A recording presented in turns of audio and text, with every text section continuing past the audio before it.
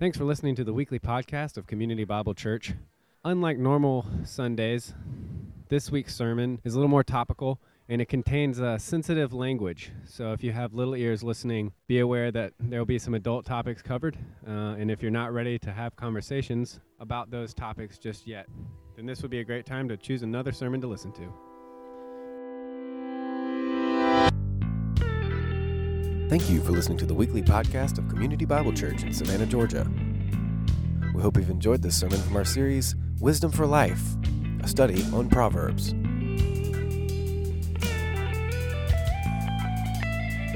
For more information about CBC, go to the website, cbcsavannah.com.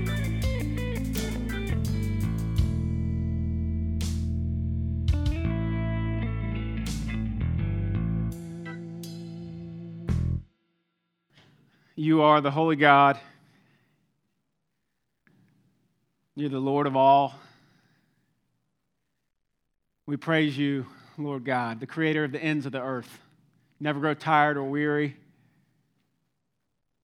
Young men grow tired and weary. We stumble and faint, but you are the everlasting God. All power belongs to you. All strength belongs to you. All might belongs to you. Everything that we love, it finds its origin in you. All the love, all the joy, all the goodness, it's all your idea. And we just admit this morning that we're your creatures. We exist by you. We exist for you. Our hope is in you. And this morning, Lord God, we are just desperately needy for you. We are needy for you. We need your Spirit to hear from your word so that there would be lasting change in our lives. We need you. Apart from you, Jesus, we can do nothing. And Lord, I can do nothing apart from you. I am weak. I am forgetful of the grace that you've given me. I'm filled with sin. And I just ask for your grace on me. I pray that you would increase and I would decrease. I pray that your word would be clear and that you would bear fruit to the glory of your name. Come, Holy Spirit, now and work. We ask in Jesus' name. Amen. All right. We are wrapping up Proverbs today, you guys. We've been in our series called Wisdom for Life. And we've been kind of taking one topic after another in the book of Proverbs as we've considered how to live skillfully in God's world. And today, we get to look at one more topic, a topic that has multiple chapters committed just to it, a topic that is a huge issue in our culture. But before we get to it, I want to talk about fishing. I'm not a big fisherman, but here's what I do know about fishing. I know that if you use the right bait, you can catch just about anything. So when I grew up, me and my brother, when we were on vacation, we go fishing for catfish. And we put a little piece of a hot dog on the end of the hook, and it was just a matter of seconds before you caught something with a hot dog on the hook. Well, I remember we're fishing one time, pulling a catfish, take a good look at him, take him off, throw him back, put another hot dog on the hook, cast it in, and sure enough, the very next cast, I catch the same exact catfish. And I think, fish are dumb. I mean, this fish is not exactly living skillfully in God's world. Does he not know that there is a hook underneath the bait? And friends, as I read this week what the Proverbs has to say about this topic, hit me that we're just like fish. Keep running back to the bait. In fact, in the book of James, which is almost like a Proverbs of the New Testament, James uses fishing language to talk about this temptation. He says that each person is tempted when he is lured and enticed by his own desire. Today we're talking about lust and all the fruits of lust. Primarily here, the fruit of lust is adultery. But we know that Jesus redefines that for us. He says that anyone who looks lustfully on a woman in his heart's committed adultery with her. So we're going to talk about pornography. We're going to talk about kind of the various different means by which lust plays out. And before we dive in, let let me slowly win you over to my side. Bill always gives me the most difficult sermons. He does. So my last three are divorce, the final judgment, and now lust and adultery in the Proverbs. So just slowly come on over. Next time I get up, just, who knows what I'll be talking about. But Bill, here's what he says. He says that I'm the resident expert in this topic, and so I must give this sermon. That's funny. You can laugh. It's supposed to be a joke. Some of you guys are nervous already. You're talking about lust. Don't laugh. No, here's the truth. Truth is, a few weeks back, I went to Bill, and I said, hey, buddy, can I teach on lust from the Proverbs? Because here's the truth about me, you guys. In 9th grade, I took the bait. I became addicted to pornography. And for 6 years, the fangs of sexual sin were deep in me. And so I know what it feels like to be disgusted with yourself. I know what it's like to hurt other people deeply. But I also, most importantly, I know what it's like to experience the grace of God. And I know what it's like to start to find freedom and healing in God's grace. And so I'm eager to preach this sermon today. I'm pumped to preach this sermon today. And I've got 3 goals for us. First, we need to acknowledge that this bait, this temptation is very real, and it's real for the vast majority of the people in this room. Okay, so we need to quit pretending like we're exempt. That's the one thing we want to accomplish. The second thing that we need to see is this. There is a very real hook underneath the bait. And we want to look soberly at the hook that's trying to destroy us. And then last and most importantly, we want to hone in on the grace of God. And when we want to talk about, how do we experience God's grace? How do we find freedom? How do we find healing from sexual sin? So that's where we're going. We're going to be in Proverbs chapter 5. And friends, just a reminder of the gift of the book that you have in your lap. Almighty God has authored this book. 2 billion people do not have it. It has everything that we need for life and godliness. An honor to sit under the Word of God. So, turn to Proverbs 5. We'll jump right in. As you're going there, let me tell you a little bit about the author. If there was ever an expert on the topic of lust, Solomon was the guy. 700 wives. 700, okay? It's one each day for 2 years. Plus 300 concubines. So, Solomon's an expert. Many of these women, 1 Kings 11 tells us, turned his heart away from the Lord. And he is writing the book of Proverbs to his sons to say, don't make the same mistakes I made. Don't do it. And he commits chapters 5 through 7 to this topic. And here's what he's doing in chapters 5 through 7. He's using this literary device of personification, and he's talking about lust as if she were a forbidden woman.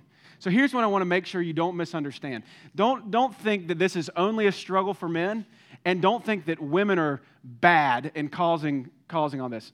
Solomon's simply saying, he's using a figure of speech to say, lust is like this forbidden woman. Just like he says, he paints Lady Wisdom in chapter 8 as this beautiful, dignified woman. So that's all that's going on here. And we see right up front in chapter 5, verses 1 and 2, that avoiding the forbidden woman, avoiding the bait, is a matter of wisdom. Look at these first 2 verses with me. My son, be attentive to my wisdom. Incline your ear to my understanding, that you may keep discretion and your lips may guard knowledge. Okay, this is about wisdom and understanding and knowledge, avoiding this forbidden woman. But just because it's wise to avoid her doesn't make the temptation any less real. We see that in the next verse. For the lips of a forbidden woman drip honey, and her speech is smoother than oil. Notice how sensual this sounds. Her lips drip honey. Her speech is smooth. Does the same thing in chapter 7 with an extended chunk of verses. And here's what he's telling his sons. I get it. This is attractive. This is enticing. That's why he uses this provocative language. He's saying, this is a real temptation. But it's bait. And friends, in 3,000 years since this was written, nothing's changed. Well, the only thing that's changed is that there's just more bait. It's everywhere.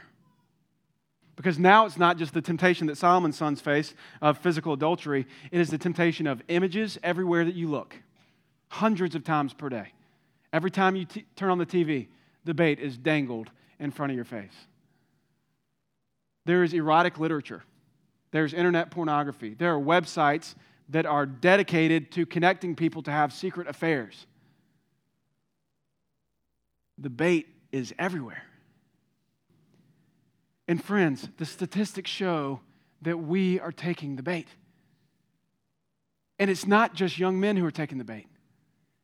It's old and young. It's men and women. Listen to a few stats I ran across this week.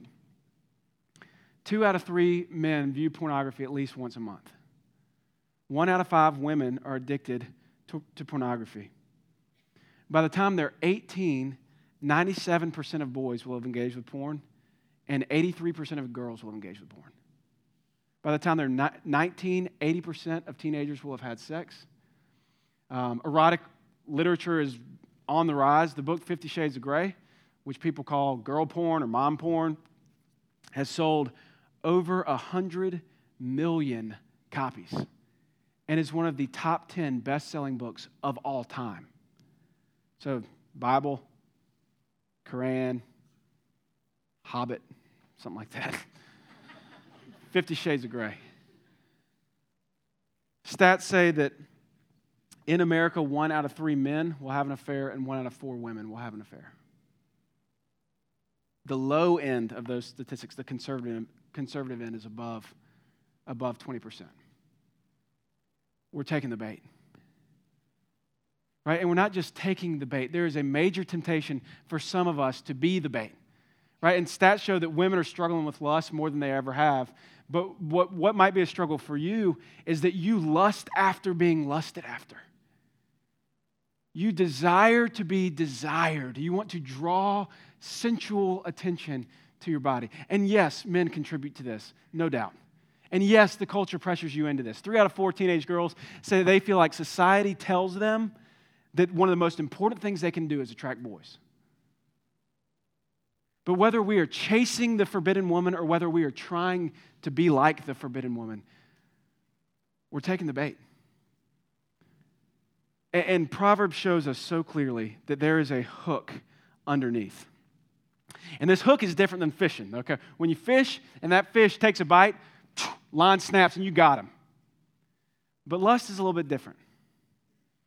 It's this slow cycle. Takes you deeper and darker over time. Right? And the first evidence of the hook being in is, it's not that bad.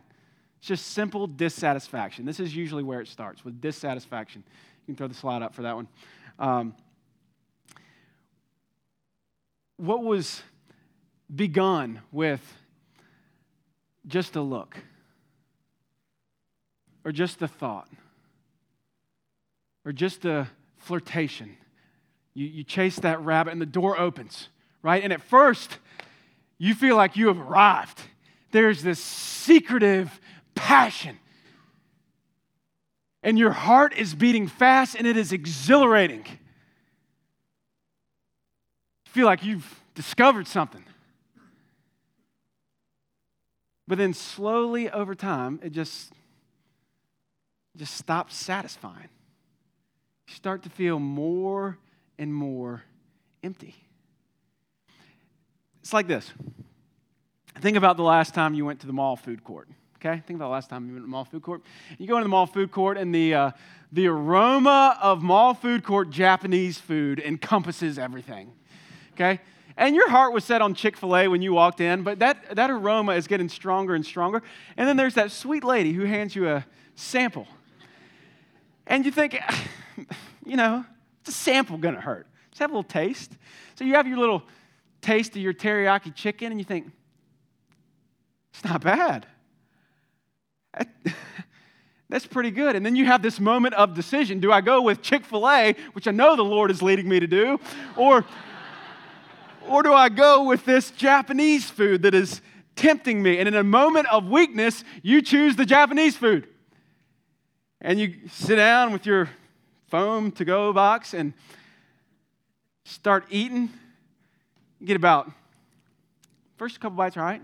Get about 5 bites in and you think, it's just not that good. And then what's worse even than when you're not enjoying it while you're eating it is then how you feel after you've eaten it. Right? Just dissatisfaction. And that's how the hook of sexual sin begins. Just stops delivering. But pretty quickly it gets worse. The next step down is enslavement. Doesn't take long for us to start feeling like we need it. Start thinking about it. Become dependent on it. Start organizing your days around it. Start hiding things. And every once in a while, in a moment of sobriety, you will look up, and it's like you've been in this undertow. You look up and you think, how did I get here? And you're stuck in behaviors that you can't change. And Solomon explains it in chapter 5, verse 22. He says, the iniquities of the wicked ensnare him, and he is held fast in the cords of his sin. Now, sexual sin is enslaving. And it's not just enslaving spiritually. It is enslaving psychologically. And even biologically now, more and more studies are coming out. And these studies, you guys, are coming out not from Christian sources.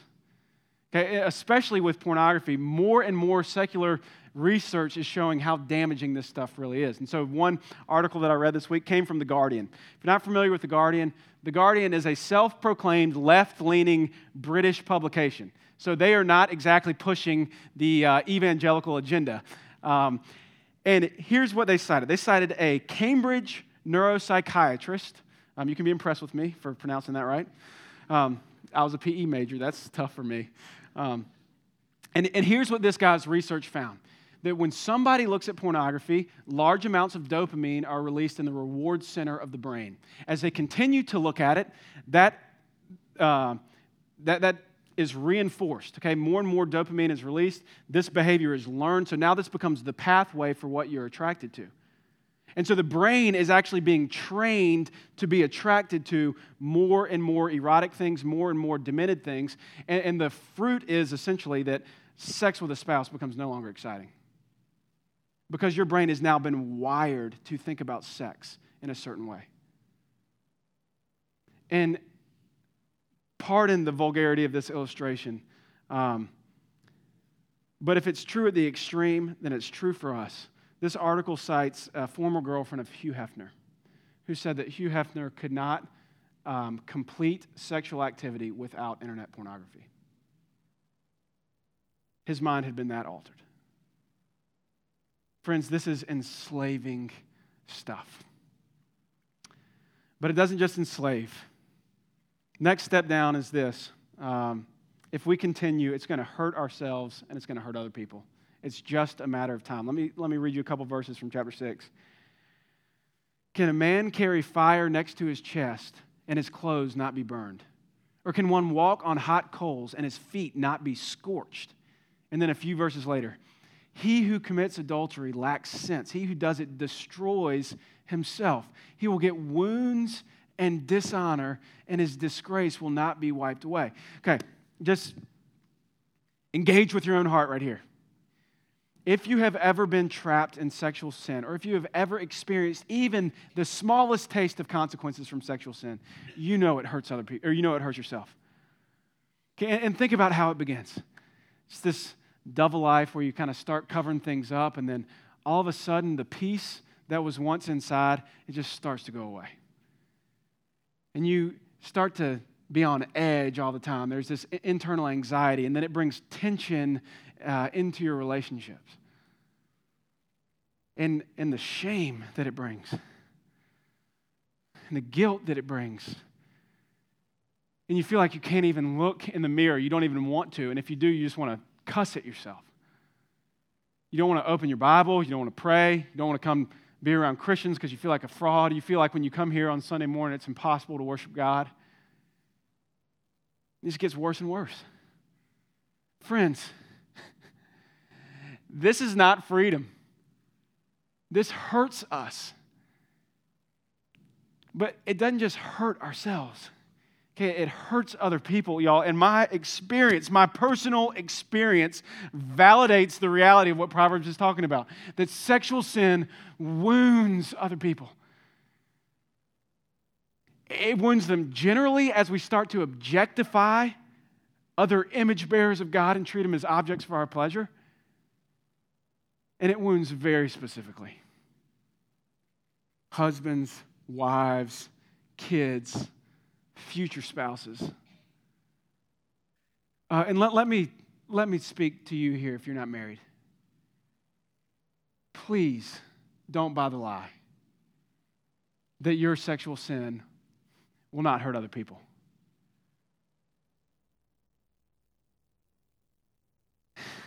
You can't just change when you want to change. You thought about the conversations you're going to have with your future spouse? You thought about the trust issues y'all are going to have to work through? Have you thought about all the hard work you're going to have to do to unlearn the behaviors that you've trained yourself to operate in?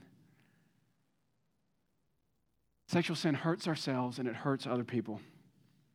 And then the last step down that Solomon sort of shows us, and he shows us more clearly than any other step, is this. Sexual sin is ultimately aimed at destroying us. It is aimed at killing us. The Puritan John Owen said, "Be killing sin or it will be killing you."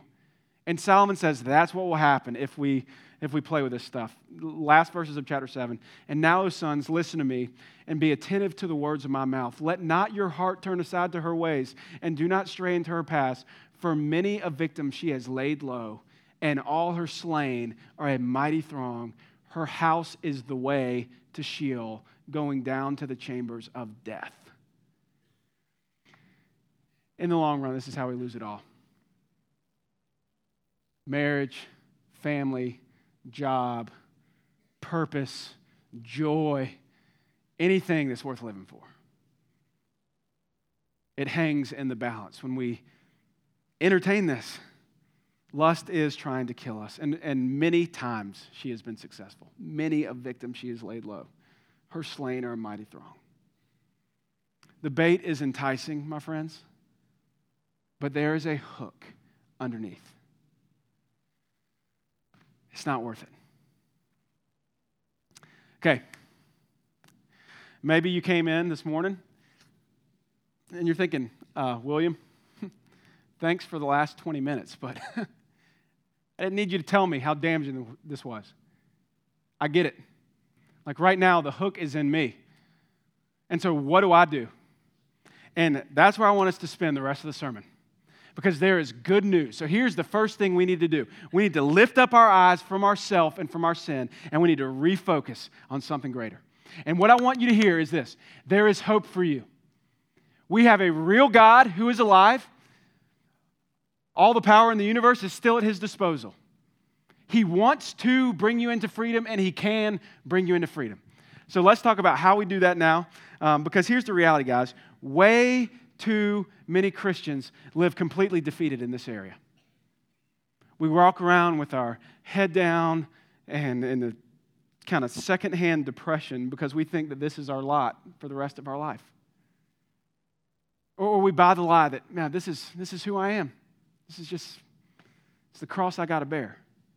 Okay. Say with all due respect to you as a person, that is not a biblical idea at all. The true good news of the gospel offers us great hope. But way too many of us live in this constant struggle of defeat. And here's, I think, the primary reason why. We try to white-knuckle this. We try to do better and try harder, and we try to put up more rules and more boundaries and, fill in more safeguards and think that all of a sudden our things are going to change. But here's the problem, you guys. That is nothing to address the desires. that does nothing to address our thinking. See, if we really want to defeat this, if we really want to gain some freedom and some victory with sexual sin, we can't just try harder. We've got to replace our addiction with a greater addiction.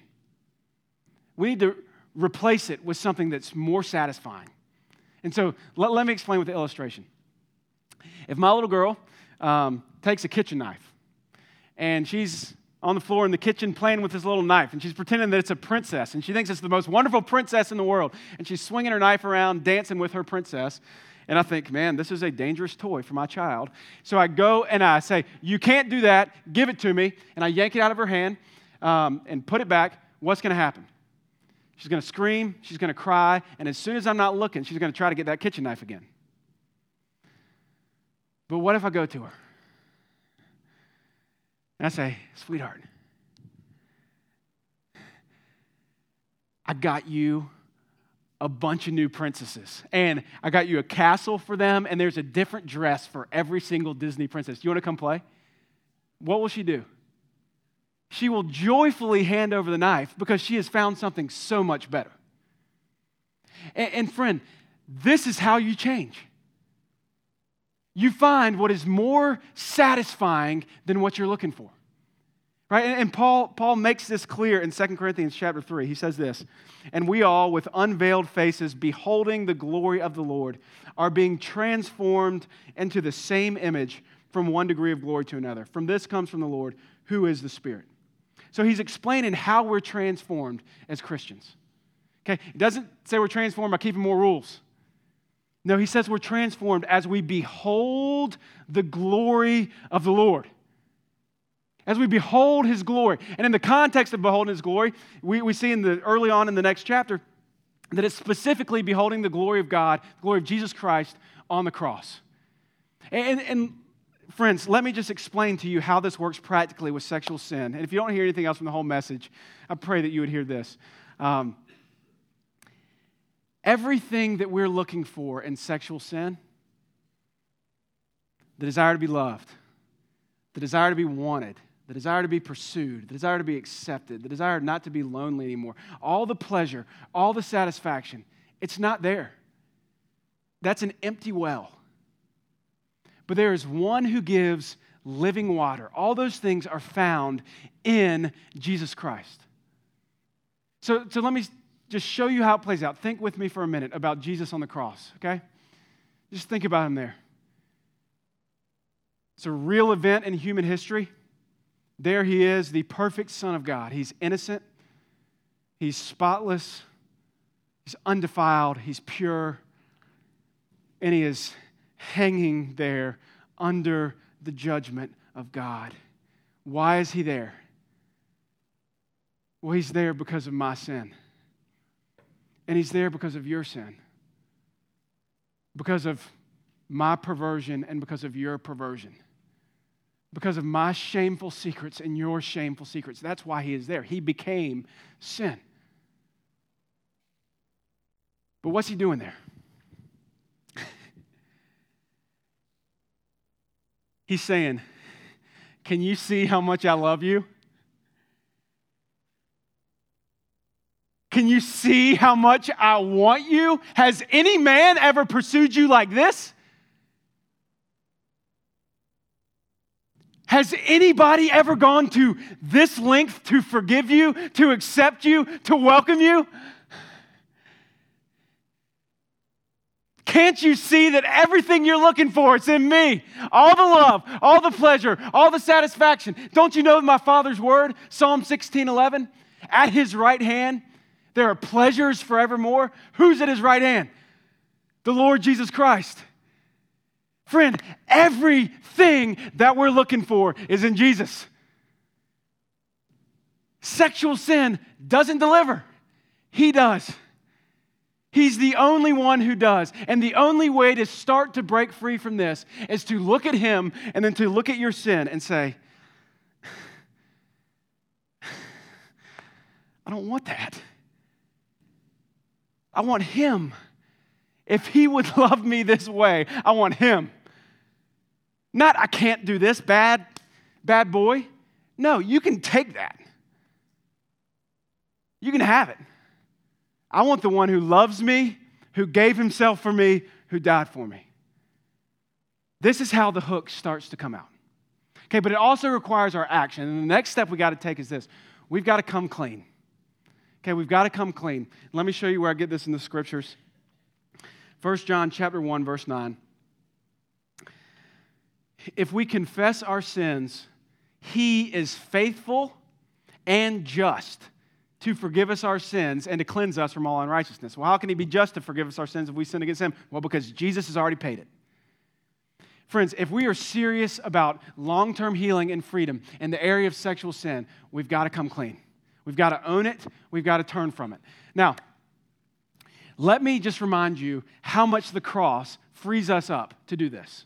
Okay, this is Christianity. Christianity, you guys, is not, I'm good, I keep the rules, look at me and my family. Okay, that is the farthest thing from Christianity. Christianity is the cross of Jesus Christ says, I am so screwed up, it's not even funny.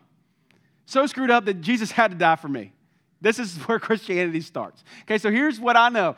It's no surprise that this room is filled with people who struggle with sexual sin. Of course it's filled with people who struggle with sexual sin. Jesus died because we struggle with sexual sin. But here's what else this promise entails. That if we will own it, if we will take it to him and say, will you pay this debt for me? Will you come and start to cleanse me from the inside out? He'll say, it's my joy to do that. But he won't do it until we own our sin. And friends, I know this is scary. Okay, I know that this is a scary thought to own your sin. I remember January 2006, when I came clean to a group of people with my pornography addiction. And I can't tell you how scared I was. I was so scared. What are these people going to think of me? But friends, as soon as the words get out, as soon as they're brought into the light, the grace of God loves to flood into the heart. And if you do it with Christian brothers and sisters, they are going to rejoice to give you the grace that God's given them. And the power of that sin will start to weaken, and it will start to loosen, and freedom will begin. Now, some of you guys are probably thinking, William, my case is different. Like, you don't know what I've done.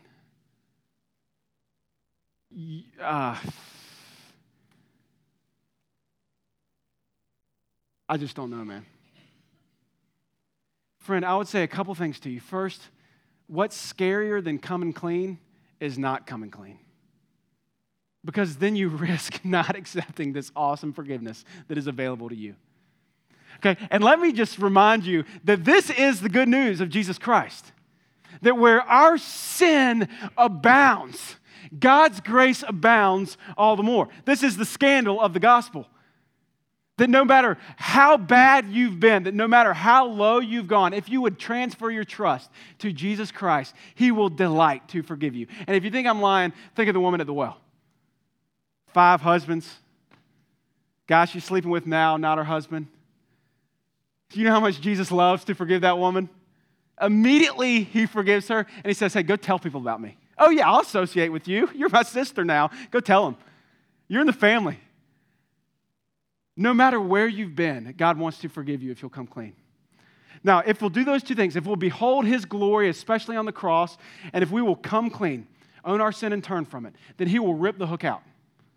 Okay, and it doesn't mean healing's going to happen overnight, but that's the starting point for the process of healing to begin. And then the challenge becomes this. We've got to now stay away from the bait. Because here's the truth. The moment we take our eyes off of Jesus, the bait starts to look attractive again. And so there's some disciplines that we can put into play that will help us steer clear of the bait. Solomon gives us a handful of them.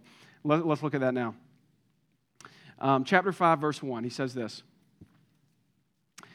My son, be attentive to my wisdom, and incline your ear to my understanding, that you may keep discretion, and your lips may guard knowledge. So again, he's writing to his sons, and he's instructing his sons, he's guarding his sons, and in a real way, he's holding his sons accountable. Okay, so accountability is a discipline that must be in place for us if we're going to steer clear of this bait. Now, let's start with kind of a one-to-one application. Solomon's writing to his boys. And so if you're a parent of middle schooler or teenager, strong encouragement to talk to your kids about this. And one time before they hit puberty, that's good. But they need regular conversations, regular questions, constantly dialoguing about this. Even if they act too cool or seem like they don't want it, parents, you got to talk to them about it. I read a stat this week that 9 out of 10 teens say that they would be less likely to explore sexually if their parents would talk to them about it more. 9 out of 10. Okay, so hold kids accountable. And also remember that, man, accountability is not just for kids. We all need it. And in fact, in the book of Hebrews, the author says that we should exhort one another every day, as long as it's called today, so that we won't be hardened by the deceitfulness of sin. So we need to have other people in the fight with us. Men, you got to have other men in the fight with you. Women, you got to have other women in the fight with you. Y'all, use your community groups to find accountability partners. Meet once a week outside of the group, or every once in a while break and talk about this stuff. And then if the phone or the internet is an issue for you, there are some great accountability softwares out there. All the guys on staff use an accountability software called Covenant Eyes. And so here's what that means. I get a bunch of our pastors' websites that they've looked at every week. Comes right to me by email. And they get mine, right? And Bill Fowler's been looking at way too much Star Wars. So anyway, we need accountability if we need to stay away from the bait. If you got questions about setting that up, we'd love to talk to you about it. Second discipline that will help keep us from the bait is this. We need to play out the whole tape. Play out the whole tape. I'll tell you what I mean through Proverbs 5, 3, and 4. He says, "For the lips of a forbidden woman drip honey, and her speech is smoother than oil. But in the end, she is bitter as wormwood, sharp as a two-edged sword." Okay, before you sin, we've got to take time to look past the bait to the hook. That's what Solomon's doing here. Notice this phrase, "in the end." He's saying, think through the entire sin process before you indulge yourself for some fleeting pleasure. Don't just think about the honey, think about the bitter wormwood. Think about the aftertaste. Think about the consequences. You got to play out the whole tape. So if you're tempted with sexual sin, don't just stop with thinking about the pleasure. Think about the pain. Think about the shame. Think about the tough conversations. Meditate on them, right? What happens is that sin loses its attractiveness pretty quick. Play out the whole tape. Here's what I tell myself. Pretty girl walks in the room, or, pretty girl on TV. William, it's like eating chocolate-covered dog crud. It is. It's chocolatey on the outside. Pretty soon you realize you're eating crud. It's not worth it. Play out the whole tape. Okay, next discipline. Avoid temptation. Avoid temptation. A few verses here. "And now, O sons, listen to me, and do not depart from the words of my mouth. Keep your way far from her, and do not go near the door of her house." Right? Keep your way far from her. Don't go near her door. New Testament translation, flee from sexual immorality. Run from it. And here's the principle. It is much easier to avoid temptation than it is to resist it. And let me illustrate it this way. Think of a guy who's trying to shed a few pounds, okay? And he's a Krispy Kreme lover, as we all should be. And it's getting late into the afternoon, and he just starts having a Krispy Kreme craving. Just wants him a donut. And so he starts to kind of think about it a little bit. He entertains the thought. It's where it always begins, right? Just entertaining a little desire. And then he says, "You know what? I could leave a couple minutes early and just drive the long way home. I'm curious as to see if the hot now sign is on. I don't know if they're making fresh glaze right now, but I'm just curious. I'm not going to go in.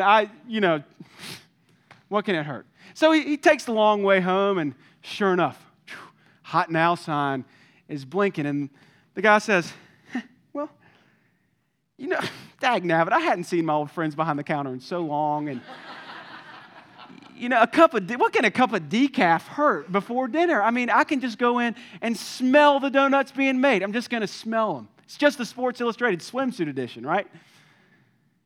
What's going to happen to our buddy?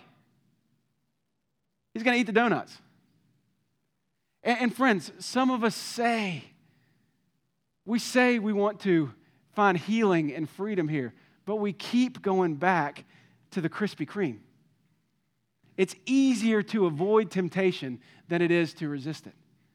And y'all, just think for a minute about how our Lord talks about this. Does he pray that we would be delivered from sin? He prays, deliver us from temptation. And then when we are confronted with temptation, we're confronted with sin, he says, hey, if your eye causes you to sin, you rip it out. And if your hand causes you to sin, you cut it off. What's the application for us? Well, the application is, if you watch trashy stuff late at night, cancel your channels. If you hook up with your girlfriend late at night while you're watching a movie under a blanket with the door closed, it's not rocket science, right? Don't put yourself in that situation. If you're having an affair, immediately when you leave today, cut it off. Erase the numbers. If the affair is with somebody at work, quit your job. Friend, it is better to enter life with one eye or with one hand or with no job than it is to burn in hell. What about if the phone's your issue? What do? Hey, we got some heroes in our church, and I'm not kidding, I think they're heroes, who have switched from the smartphone to the Nokia because they don't even want the temptation. And some of you guys think, oh man, it's just legalistic. It's legalism. No. Friend, that is worship. That is, I want Jesus more than I want my sin. And I know myself, hey, I'll choose Jesus, man. Thanks. I'll give up a few rights. I think those guys are doing okay. Some of us just need to take the steps to avoid temptation. Okay, and then last discipline that'll steer us clear from the bait is this: enjoy your spouse. Enjoy your spouse. Verses 18 and 19. Let your fountain be blessed, and rejoice in the wife of your youth, a lovely deer, a graceful doe. Let her breasts fill you at all times with delight. Be intoxicated always in her love. Some of you guys love this stuff, don't you? Some of you guys are thinking, honey, we've got to get back to biblical obedience. We're slacking. I mean, this is the S in spec. Submit to the scripture, honey. Come on. Y'all just send me a check later. Just a little gratuity. I'm kidding. Listen, sex in marriage is a great gift. It is a gift from God. We need to be great at it. We need to do it regularly. And I know this seems weird for some of you guys. Some of my older friends here are looking at me like my face is turning into like an animal or something. But listen to what this says. This is the Bible. Always, at all times, be intoxicated in each other's love. It is a godly thing to have romance in your marriage. It's a godly thing. An application for some of you guys is this week, take your wife to dinner. Have great conversation. Create a romantic environment in a way that would serve her and care for her. And cultivate romance. It's biblical obedience. And let me quickly speak to unmarried folks here. Please don't buy the lie that everything will just get better when you get married. All these passions, all these struggles. Friend, if you don't work on them now, you're going to carry them into your marriage. And in the future, it's going to cause a lot of pain and a lot of hurt. So here's my advice to you. Right now, you take the time to look hard at Christ. You take the time to regularly come clean, to put these disciplines in place so that when God does give a spouse, if he does by his grace, then you'll be able to serve and care for that spouse, not use them for your own pleasure. So make sure you guys do that. The rest of us, enjoy your spouse. Okay, those are 4 simple disciplines that'll protect us from the bait. One more thing I'll add that's not in the text, but that's clearly a biblical concept is this. Regularly pray about this, right? We need the power of God in this area. And so pray for yourself, for your spouse, for your kids, that God would show you how glorious He is, how much more satisfying He is, and then He'd also show you how disgusting, harmful sin really is. If you get a good look at it, we won't want it. Okay, just threw a lot at us. All right. I know that for a lot of us, this probably exposed some things in our hearts. And the last thing our church wants to be, you guys, is a church that just sort of, rips open these wounds and exposes your sins and then leaves you out to sort of flounder to figure it out for yourself. So here's what we've done this week. We've started a pastoral care line and a pastoral care email that is completely confidential. Nobody will see it except for a couple elders and pastors. And here's what we want to do. If you are struggling with this, if your marriage is not doing well because of this sin, we want to walk with you. We want to talk with you. We want to pray with you. If you need counseling, we want to help with that. We want to help provide resources. We want to be here for you guys. So if you feel like you need help that is kind of beyond what your circle of influence can do, please contact us. We really do want to help. Okay, and then last, we'll close with this. We're ending today with the Lord's table. And we're doing this very purposefully. And here's why we're doing it. We want to remember that all of our right standing with God, all of our acceptance with God is not based on our sexual record. Okay? It's not based on how horrible we've been or how great we've been. All of our hope is in the sacrifice of Jesus Christ. The only reason that we're right with God is because He died to bear our sins. And so as you have the bread and the cup, if you're a Christian, remember two things. Remember that your acceptance is not based on you, it's based on Christ. And then remember this. If He has the power to save us from hell through the work of His Son on the cross, and He does, then of course He has the power to start to pull these fangs out from us and start to bring us into the healing and into the grace that He wants for us. So let's pray, and then when you're ready, you can take communion. Lord God, we love You. And we acknowledge, Lord, that Your teaching on this it's tough. It's very different than what our culture teaches us, Lord. But Lord, we have followed the culture and we have realized that it doesn't deliver. And so now, Lord, by Your grace, we just come back to You through Jesus Christ. We receive the grace and the purity that He bought for us. We thank You for it. We do see Jesus as so much better. And Lord, we need help now. We need help to be delivered from sexual sin. We need help to fight it each day. Would You give us strength? Would You give us power to gain victory in this area? We cannot do it on our own. We ask that You would help us and that You would be glorified as we receive Your grace. Pray in Christ's name. Amen.